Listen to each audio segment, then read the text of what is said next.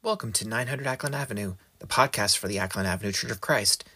If you'd like to read more about our community, join us at https://ackland.org. Thank you for listening to our service, and God bless you.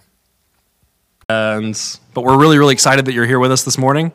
And our first reading is going to be Isaiah chapter 60, verses 1 through 6.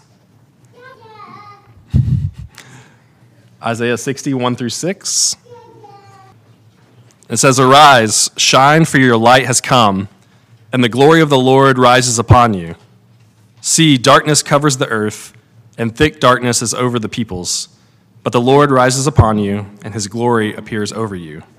Nations will come to your light, and kings to the brightness of your dawn. Lift up your eyes and look about you. All assemble and come to you. Your sons come from afar, and your daughters are carried on the hip. Then you will look and be radiant, and your heart will throb and swell with joy. The wealth on the seas will be brought to you. To you the riches of the nations will come. Herds of camels will cover your land, young camels of Midian and Ephah, and all from Sheba will come, bearing gold and incense and proclaiming the praise of the Lord." Let's pray. God, we thank you so much for this morning to be in your presence, to acknowledge who you are through worship. God, to rest in your light and your glory. And God, we pray as we enter into this time of worship this morning that we would think about who it is that you are, how much you love us, and how you provide for us in ways that are beyond our comprehension, in ways that are beyond our understanding. And God, just help us this morning to rest in all it is that you do and provide for us. God, we love you. We pray all this in the name of Jesus. Amen. 71. Blessed assurance, Jesus is mine. Oh, what a foretaste of glory divine. There is salvation, purchase of God, born of his Spirit, washed in his blood. This is my story, this is my song, praising my Savior all the day long. This is my story, this is my song, praising my Savior all the day long. Perfect submission, perfect delight, visions of rapture are first on my side. Angels descending, ring from above, echoes of mercy, whispers of love. This is my story, this is my song, praising my Savior all the day long. This is my story, this is my song, praising my Savior all the day long. Perfect submission, all is at rest. I am my Savior, and happy and blessed, watching and waiting, looking above, filled with his goodness, lost in his love. This is my story, this is my song, praising my Savior all the day long. This is my story, this is my song, praising my Savior all the day long. 282. I know that my Redeemer lives and never fails for me. I know eternal life he gives from sin and sorrow free. I know that my Redeemer lives. I know eternal life he gives. I know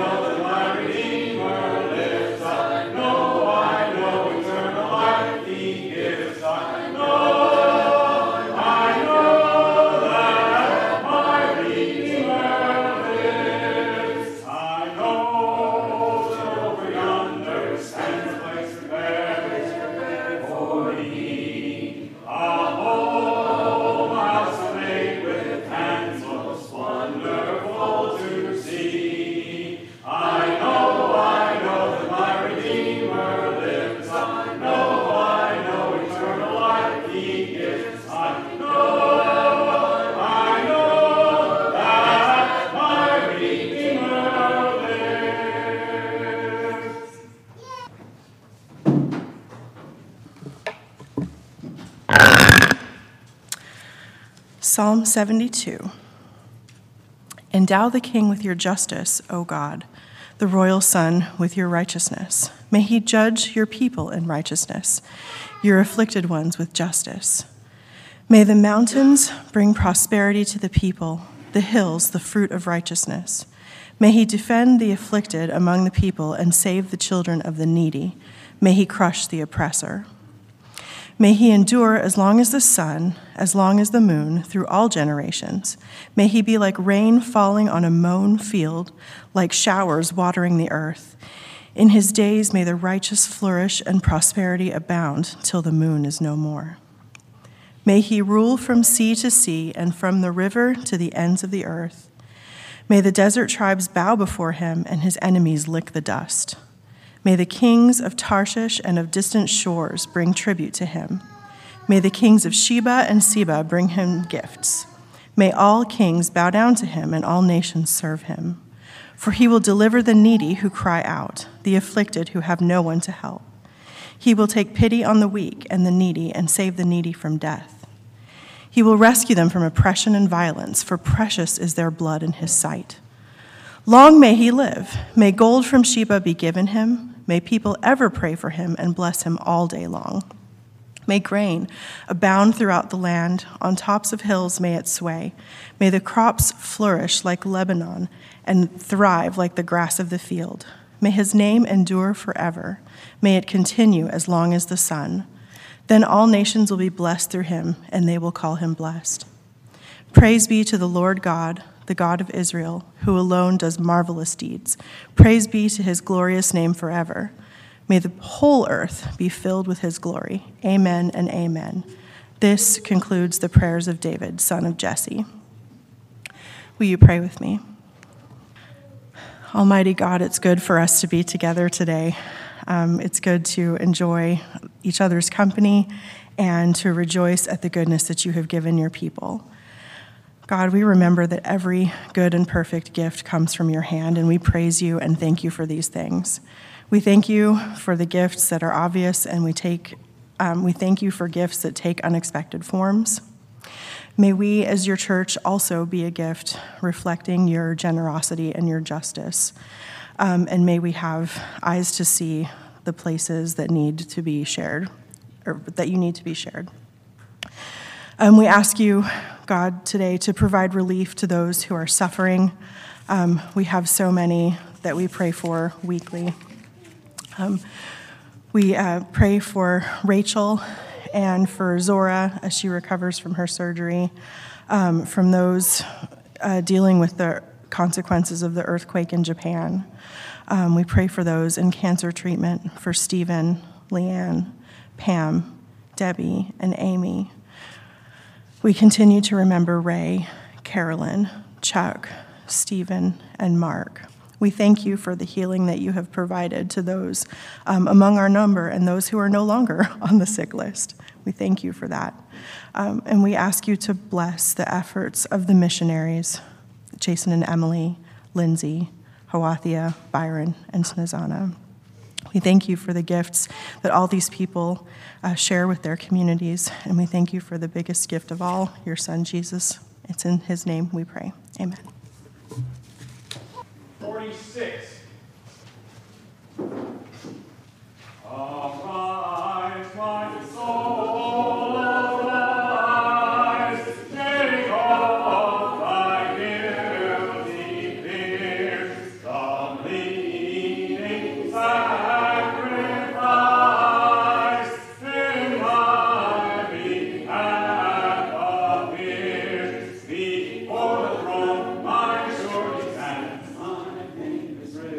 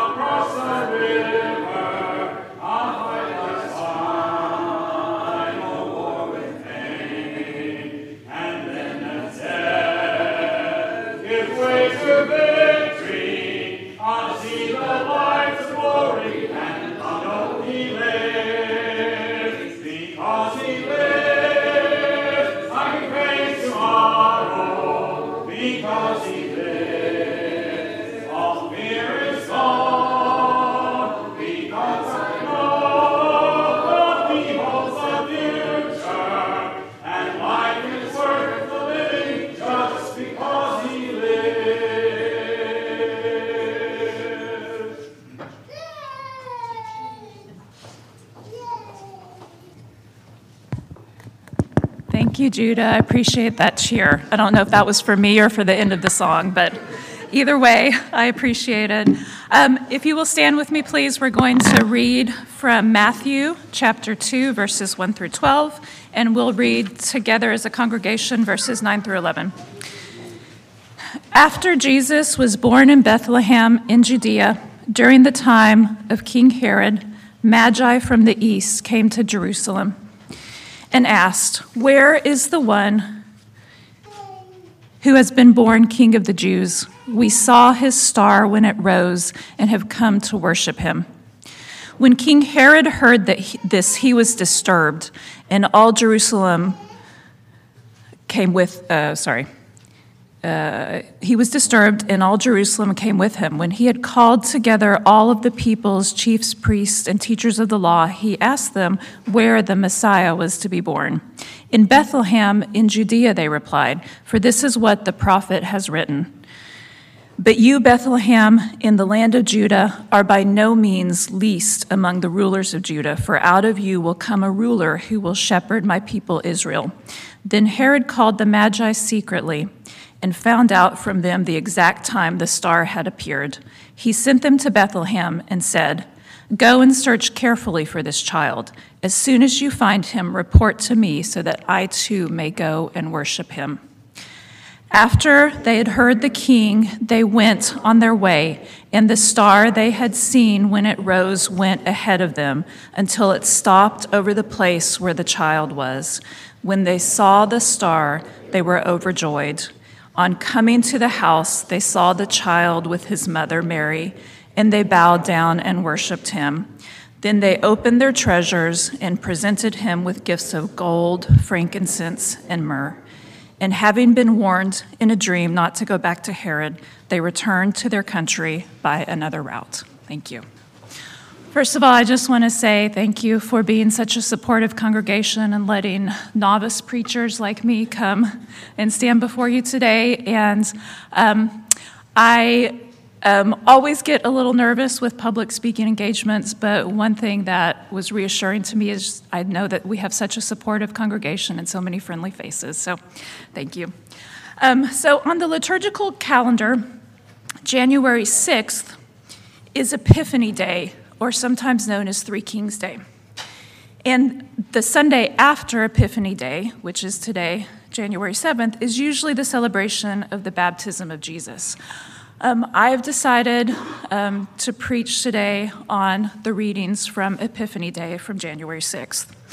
And before we dive into the story of the wise men, I would just like to do a little bit of a recap and continuation of the history lesson that JP started last week. I know a lot of you might have been traveling and so might have missed that sermon, but JP started talking about the tradition of Christmastide, or the 12 days of Christmas. And this is a tradition that goes back a long time to the early church, and actually the Second Council of Tours in 567 AD was when the church at that time decided to make the 12 days of Christmas a sacred feast time. Now, growing up in a Baptist church, and like most of you, I've spent my adult life here at Acklen, and some of the liturgical feasts and the saints' days are a little foreign to me. It's not something that we spend a lot of time talking about. We are not a tradition that venerates the saints, but still, I think there's a lot that we can learn from traditions of churches in the past. And there's a very rich history. And I think when we learn more about that, we can understand where we are today and why we celebrate Christ the way we do. So JP started talking about some of the feast days that fall between December 25th and January 6th. So in Christmastide, or the 12 days of Christmas, December 25th was the first day of Christmas. And then St. Stephen's Day, also known as Boxing Day, was December 26th. There's also St. John the Evangelist Day, the Feast of the Holy Innocents, or Childermass, which marks the infanticide of Jewish children in the story just following the passage that we read. And it also recognizes those children as the first martyrs. There's also the feast day of St. Thomas Becket, the Feast of the Holy Family, New Year's Eve, and is also celebrated as the feast day of St. Sylvester, who was recognized as converting Constantine to Christianity. And then there's New Year's Day, also known as Octave Day, or as JP talked about, we recognize it as the 8th day or circumcision, or the day that Jesus would have been circumcised. Then there's also the feast of St. Basil of Caesarea, who was an early church father and known for fighting against some of the, like Arianism. And he was also known for establishing a hospital in what is now modern-day Turkey. There's also the feast of Gregory of Nazianzus, who was a well-known theologian and philosopher of the early church. And then finally, the memorial of the Holy Name of Jesus is one of the last feast days. Now, there's another celebration which is known as Twelfth Night, which falls on the eve of January 5th. And this is a feast that goes back also a long time and was somewhat of a syncretic feast, meaning that it was kind of a combination of the Roman holiday of Saturnalia, and also it involves some of the Germanic Yuletide traditions. Now, in Elizabethan England and into colonial times, One of the traditions of Twelfth Night was to bake a king's cake, which was a cake shaped like a ring. Some of you might have had it more like around the time of Mardi Gras. And at Twelfth Night festivals, when the cake was baked, there was a bean and a pea that were baked into the cake. And then when the cake was cut, the man who had the piece of cake with the bean was the king of Twelfth Night, and the woman who had the piece of cake with the pea was the queen of Twelfth Night. I don't know what happened if it worked out the other way. I don't know. There were details on that, but these monarchs were known as the monarchs of misrule, and their job was to make the rules for the Twelfth Night festivities. When I brought this up, one of the things that Roxy said was like, oh, it's just like the king of Foursquare. So for kids or some of us adults who remember playing Foursquare, when you were the king of Foursquare, you got to make the rules. You get to make the rules for the game. And it was very similar. And depending on who was celebrating, it might have just been something as simple as changing the rules to the parlor games that they played, or it might have meant a night of carousing and pranks. So this is what Twelfth Night was, and one of the themes of the holiday was temporarily suspending the social order and rules of the time. So it was a subversion of the social order just for that one night. We also see this theme in Shakespeare's play Twelfth Night, where the characters cross-dress and switch gender roles, the nobility become servants, and vice versa.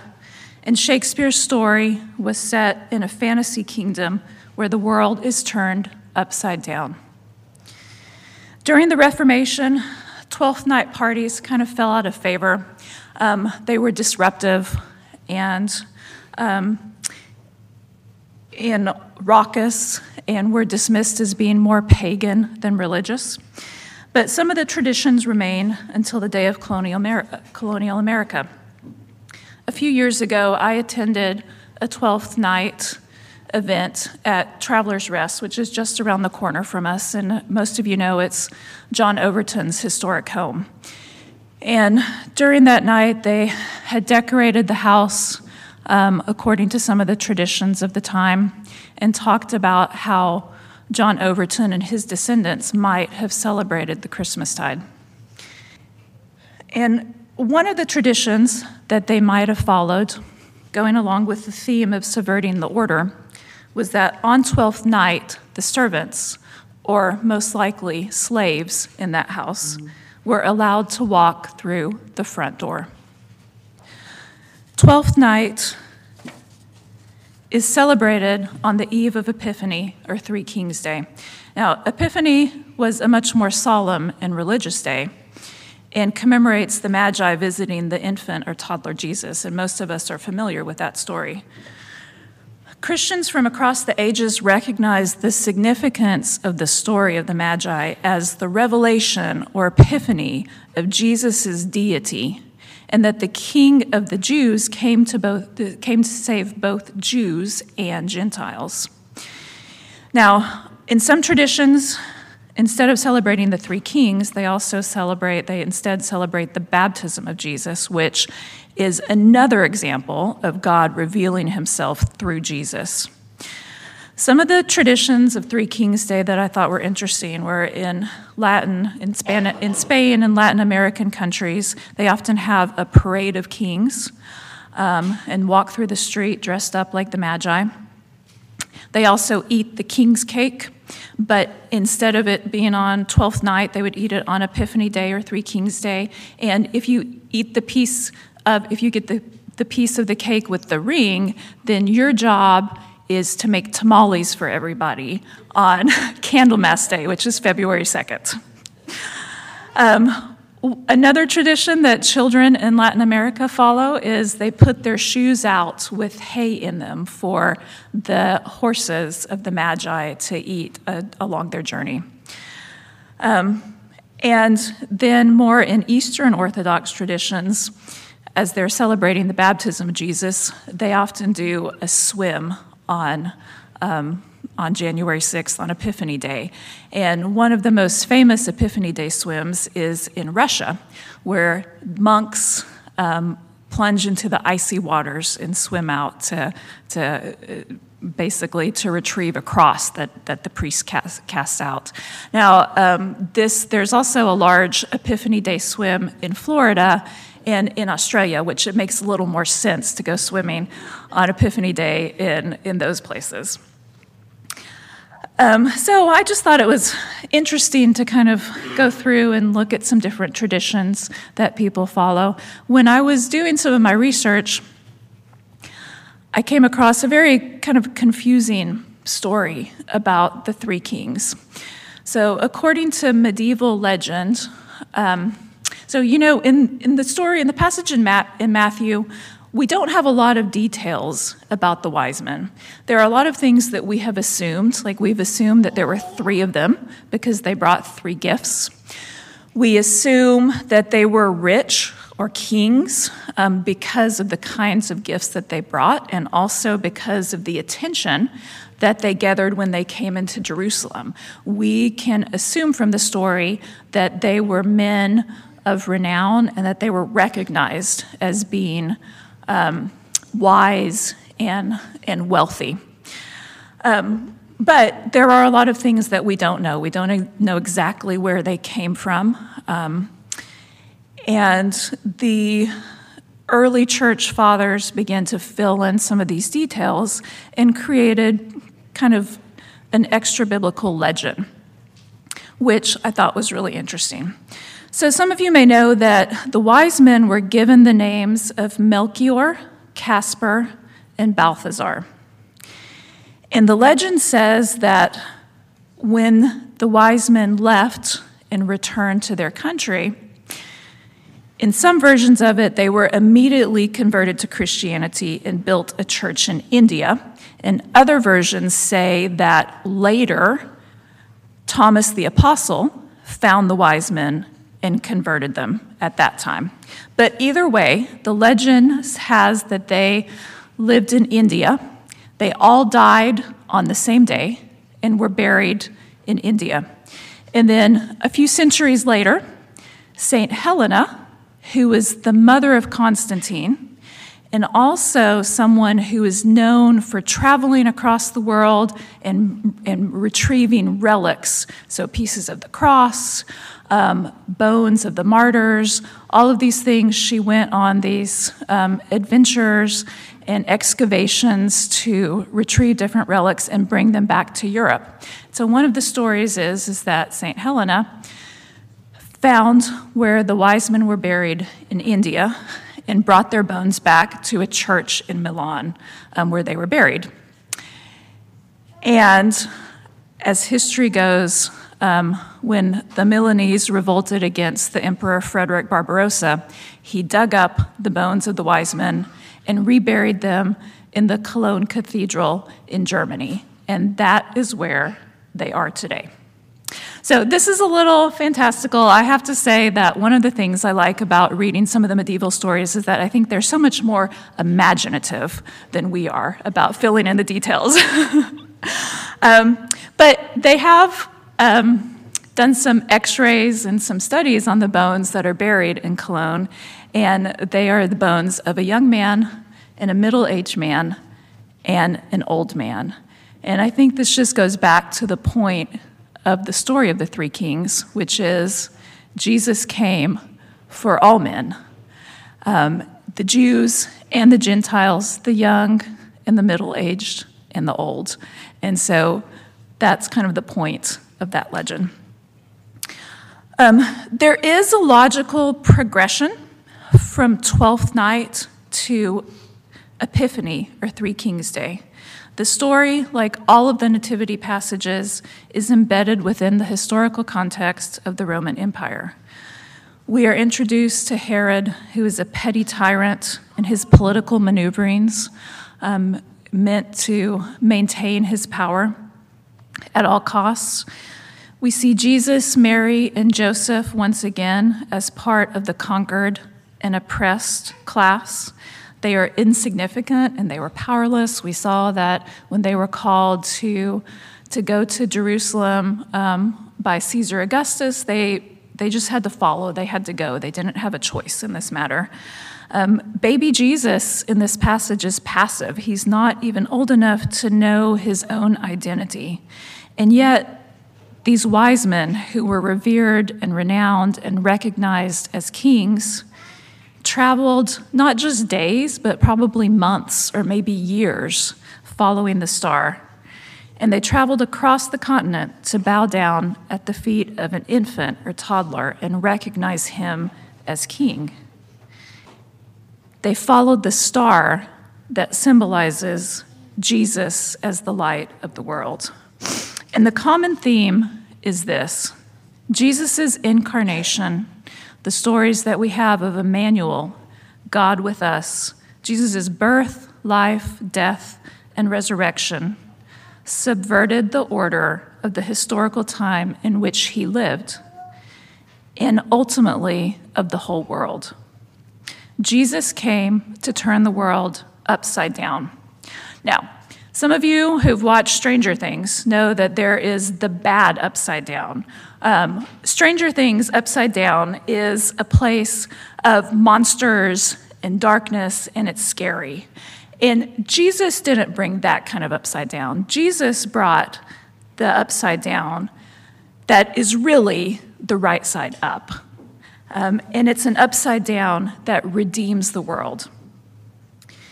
And the Magi, like Mary and Elizabeth and Simeon and Anna, and like the shepherds tending their flocks, and later like the disciples, somehow they understood that and they got that message.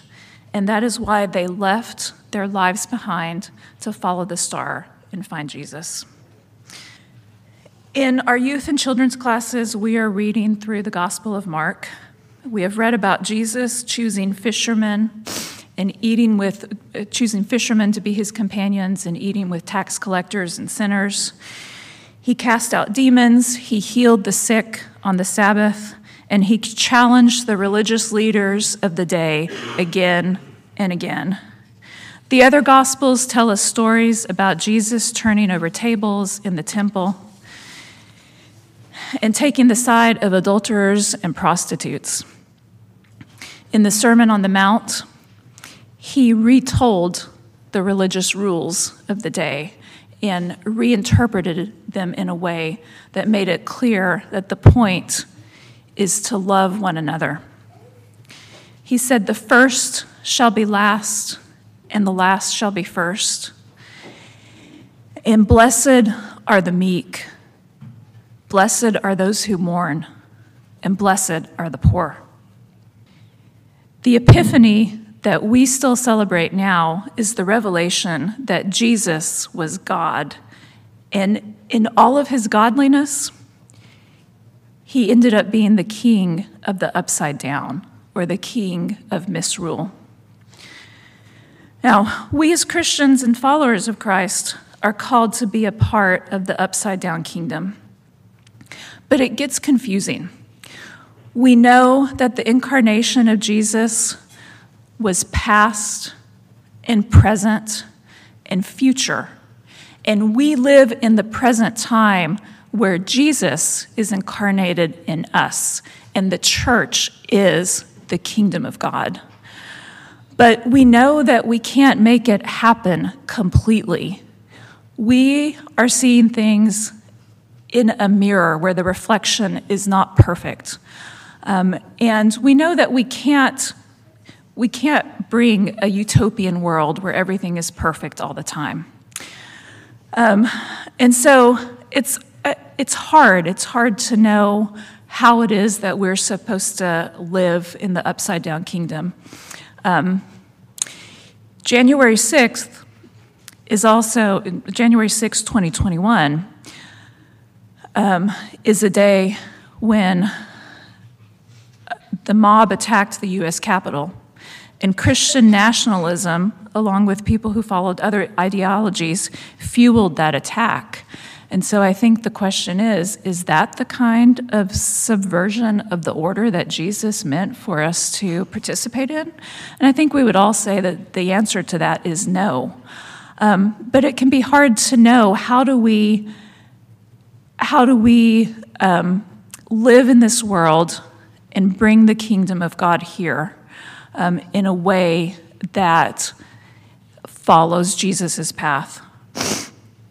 So most of you know that I've spent my nursing career caring for refugees and immigrants and the uninsured in Nashville. And I worked for many years for St. Thomas, and now I work for Siloam Health. And a few weeks ago, I wrote just a brief piece about Twelfth Night along this same theme, and it went out as a Christmas letter. And in that piece, I talked about how we at Siloam are always trying to find ways to open the front door for people who are outside of, who are uninsured or who can't access health care the same way that most of us can. And there are many others of us here at Ackland who try to do the same kind of thing, working with the homeless. When we participate in Room in the Inn, that's a way I think that we open the front door and invite the marginalized in and give them a safe place to rest for the night. Robbie and the prison ministry, where they teach college classes to prisoners, I think is another way that we open the front doors and reach out to the marginalized.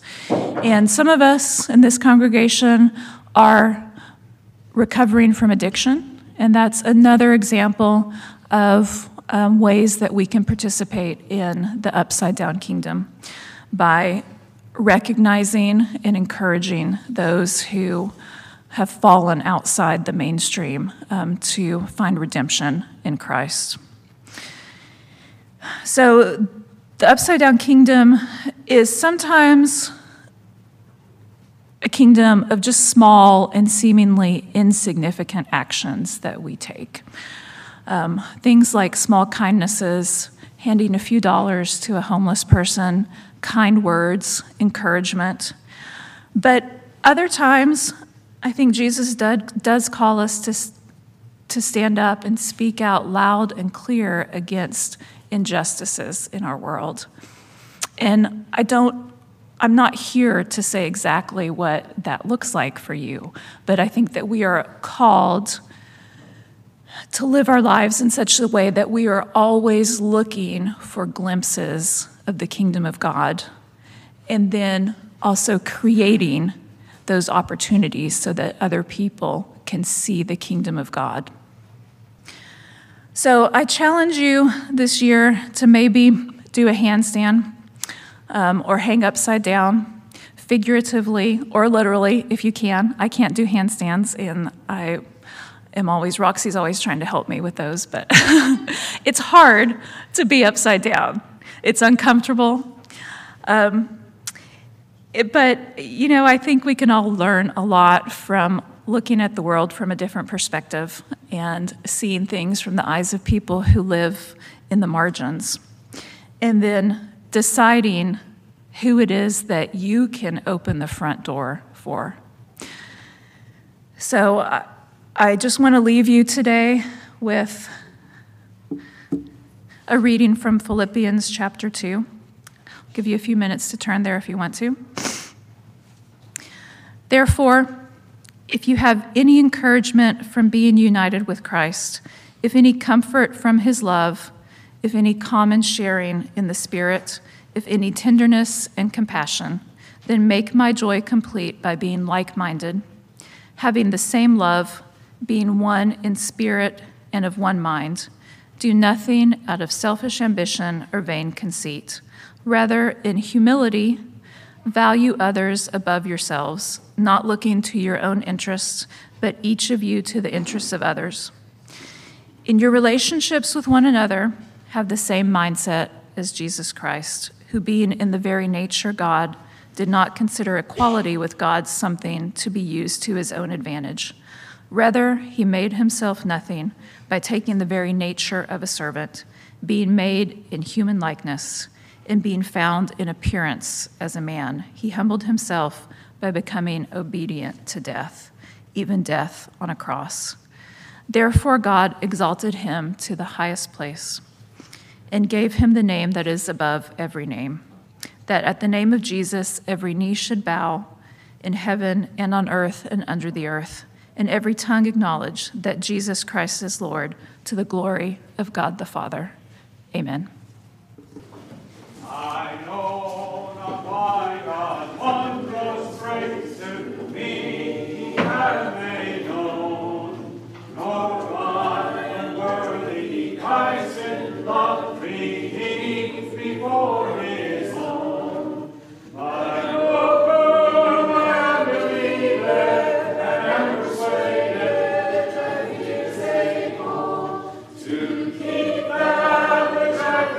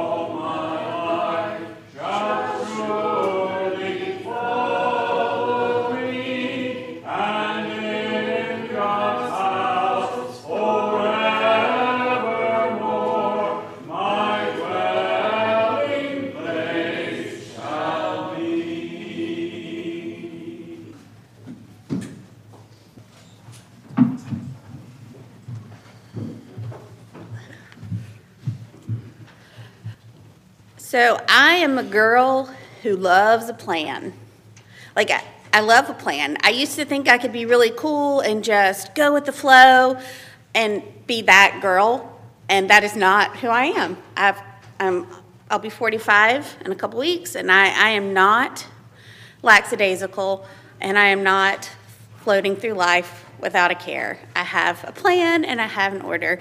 And I had a lot to do tomorrow because my husband is gone this weekend. He's being encouraged. Thank you, Justin. It's your fault that I'm alone this weekend because my husband is being encouraged at the men's retreat, which is wonderful.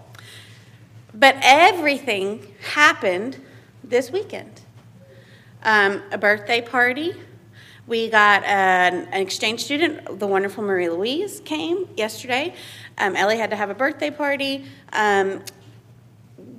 We're down to one driver.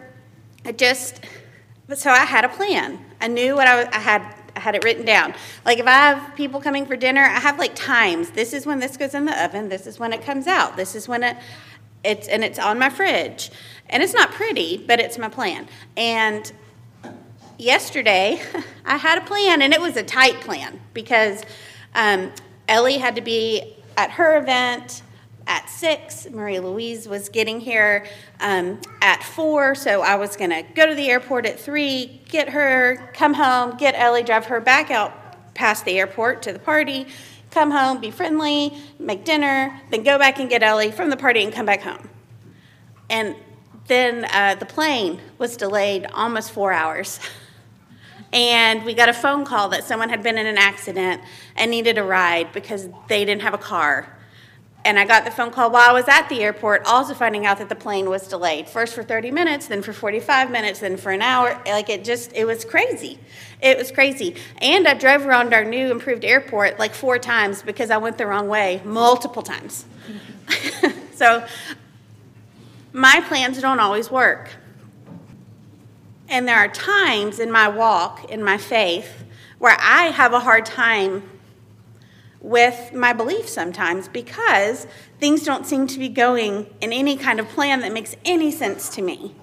And it causes me to doubt, and it causes me to question all the things. Even now, after having committed my life to the Lord, 30-something years ago, I still have my moments that are not pretty. But then I read verses like the first reading this morning in Isaiah. It was so beautiful. It was so beautiful.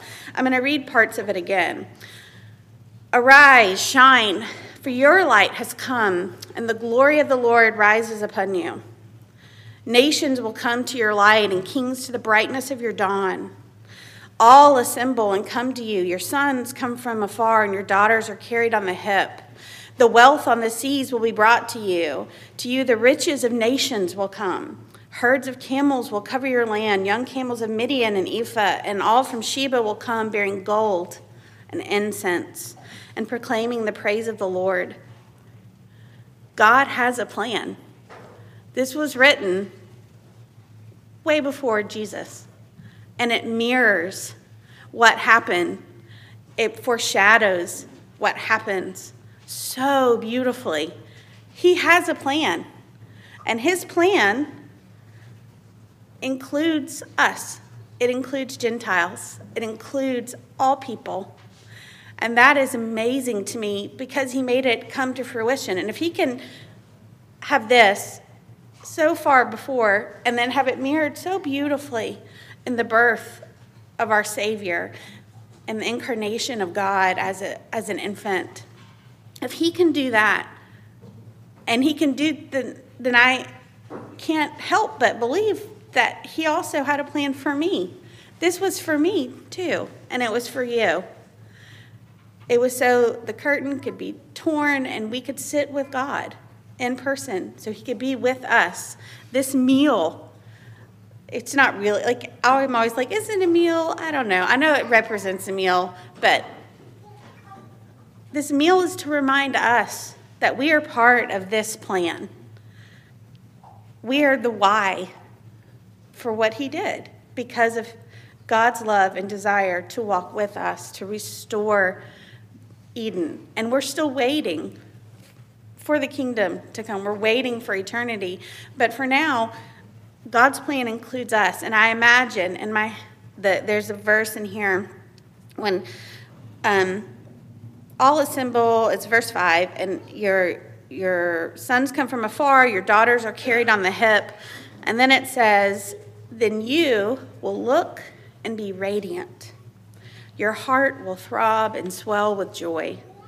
And I just imagine when we are here together, remembering Jesus, being united in that belief. We differ in lots of ways, but we are united in that core belief that Jesus is the Son of God, and he came to earth, and he died and was buried and rose from the grave, and that was for us. That the Lord looks down on us, and he is radiant, and his heart throbs and swells, and he is filled with joy looking at his children at this moment being together. So our plans are not perfect, but God's plan is perfect. Will you pray with me, please? Dear Heavenly Father, thank you so much for thinking of us. Thank you so much for your sacrifice. Thank you so much for loving us so much, for knowing us, even when we didn't know you. Thank you for knowing that we would be here and providing a way for us to be with you. Be with us as we partake as a community and as a family. And God, we pray that it brings you joy. We pray that our offering and our hearts bring you joy, and that we reflect your radiance and your love in this world. It's through Jesus' name we pray. Amen.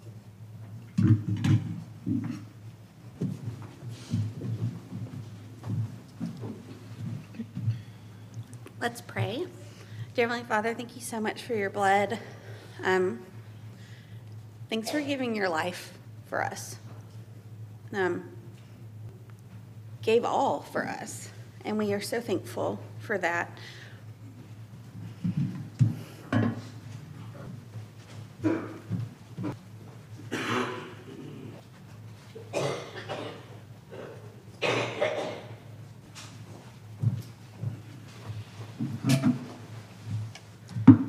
So a couple months ago, or a few months ago, we started the first Sunday of every month passing a physical offering plate.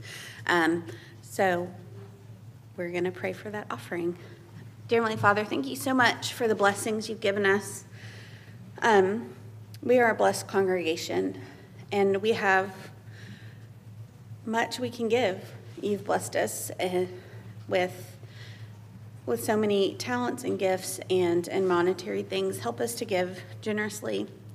Help us to give of our time as well. Help us to give with cheerful hearts. Please be with the leaders of this church as they determine the best use for these funds, and help them to be used to further your kingdom and to bring your glory to this world.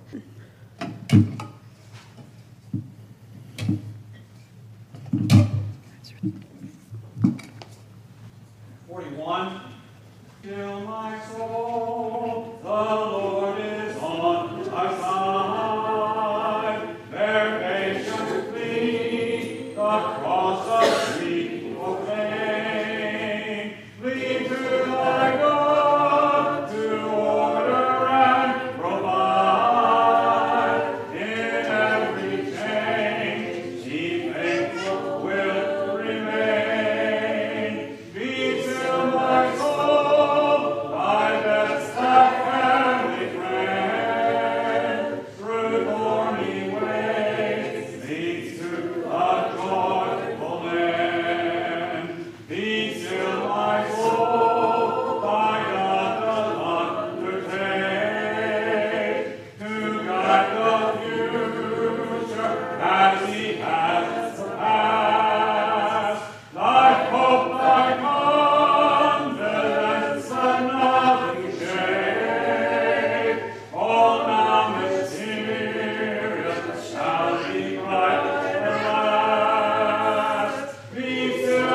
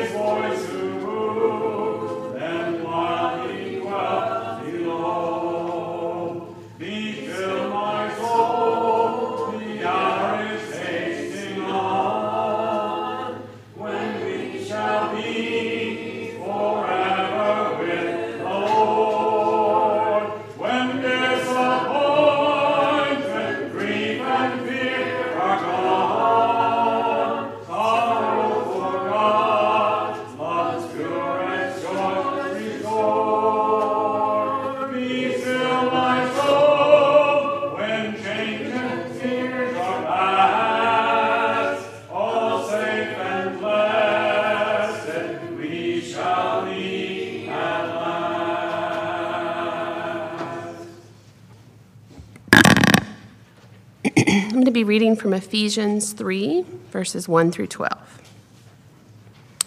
For this reason, I, Paul, the prisoner of Christ Jesus, for the sake of you Gentiles, surely you have heard about the administration of God's grace that was given to me for you. That is, the mystery made known to me by revelation, as I have already written briefly. In reading this, then, you will be able to understand my insight into the mystery of Christ, which was not made known to people in other generations, as it has now been revealed by the Spirit to God's holy apostles and prophets. This mystery is that through the gospel, the Gentiles are heirs together with Israel, members together of one body, and sharers together in the promise in Christ Jesus. I became a servant of this gospel by the gift of God's grace given me through the working of his power. Although I am less than the least of all of the Lord's people, this grace was given me to preach to the Gentiles the boundless riches of Christ, and to make plain to everyone the administration of this mystery, for which for ages past was kept hidden in God, who created all things. His intent was that now, through the church, the manifold wisdom of God should be made known to the rulers and authorities in the heavenly realms, according to his eternal purpose that he accomplished in Christ Jesus our Lord. In him and through faith in him, we may approach God with freedom and confidence. Pray with me. Lord, we come before you today so thankful that we can approach you with this freedom and confidence that Paul describes. Thank you for your Son who makes this possible.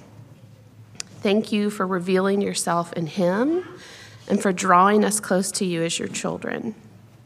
May we seek to know Christ as the wise men did. May we seek to honor and worship Christ as the wise men did. Help us to walk with you this week. Help us to enter into your kingdom work of redemption wherever you have placed us. In the name of Jesus we pray. Amen. Good morning. I'm loving all this feminine energy today. Jennifer, thank you so much for a great sermon. You are so smart. Just thank you for bringing your brain and spirit up here. It was amazing. So for our announcements, let's see here. We got birthdays and anniversaries. We got Chris and Anna Church and Beth Conway. They are not here, so I will spare singing because I had 2 songs getting ready to sing for them, but I won't do that because they're not here. But happy anniversary and birthday to them. We have the little pantry, so don't forget about them. And for the calendar coming up, we have a catered lunch next Sunday, so just let JP know. And then we have small group a couple of weeks back to back, and then another catered lunch, and then another catered lunch. We like eating. And then Winterfest is coming. And then we got small groups back to back again, and then another catered lunch. And then the prayer retreat at St. Mary's, which I love. So I'm going to sign up for that one. I love that place. And then the Ackland retreat is in April. So coffee and donuts are downstairs. Have a good week.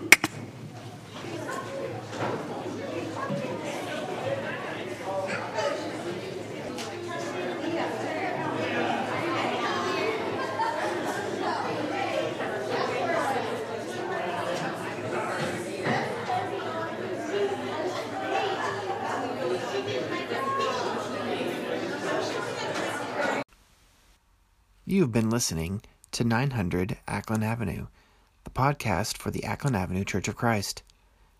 If you'd like more information about our community, our church website is http://ackland.org. Thanks again for joining us. God bless.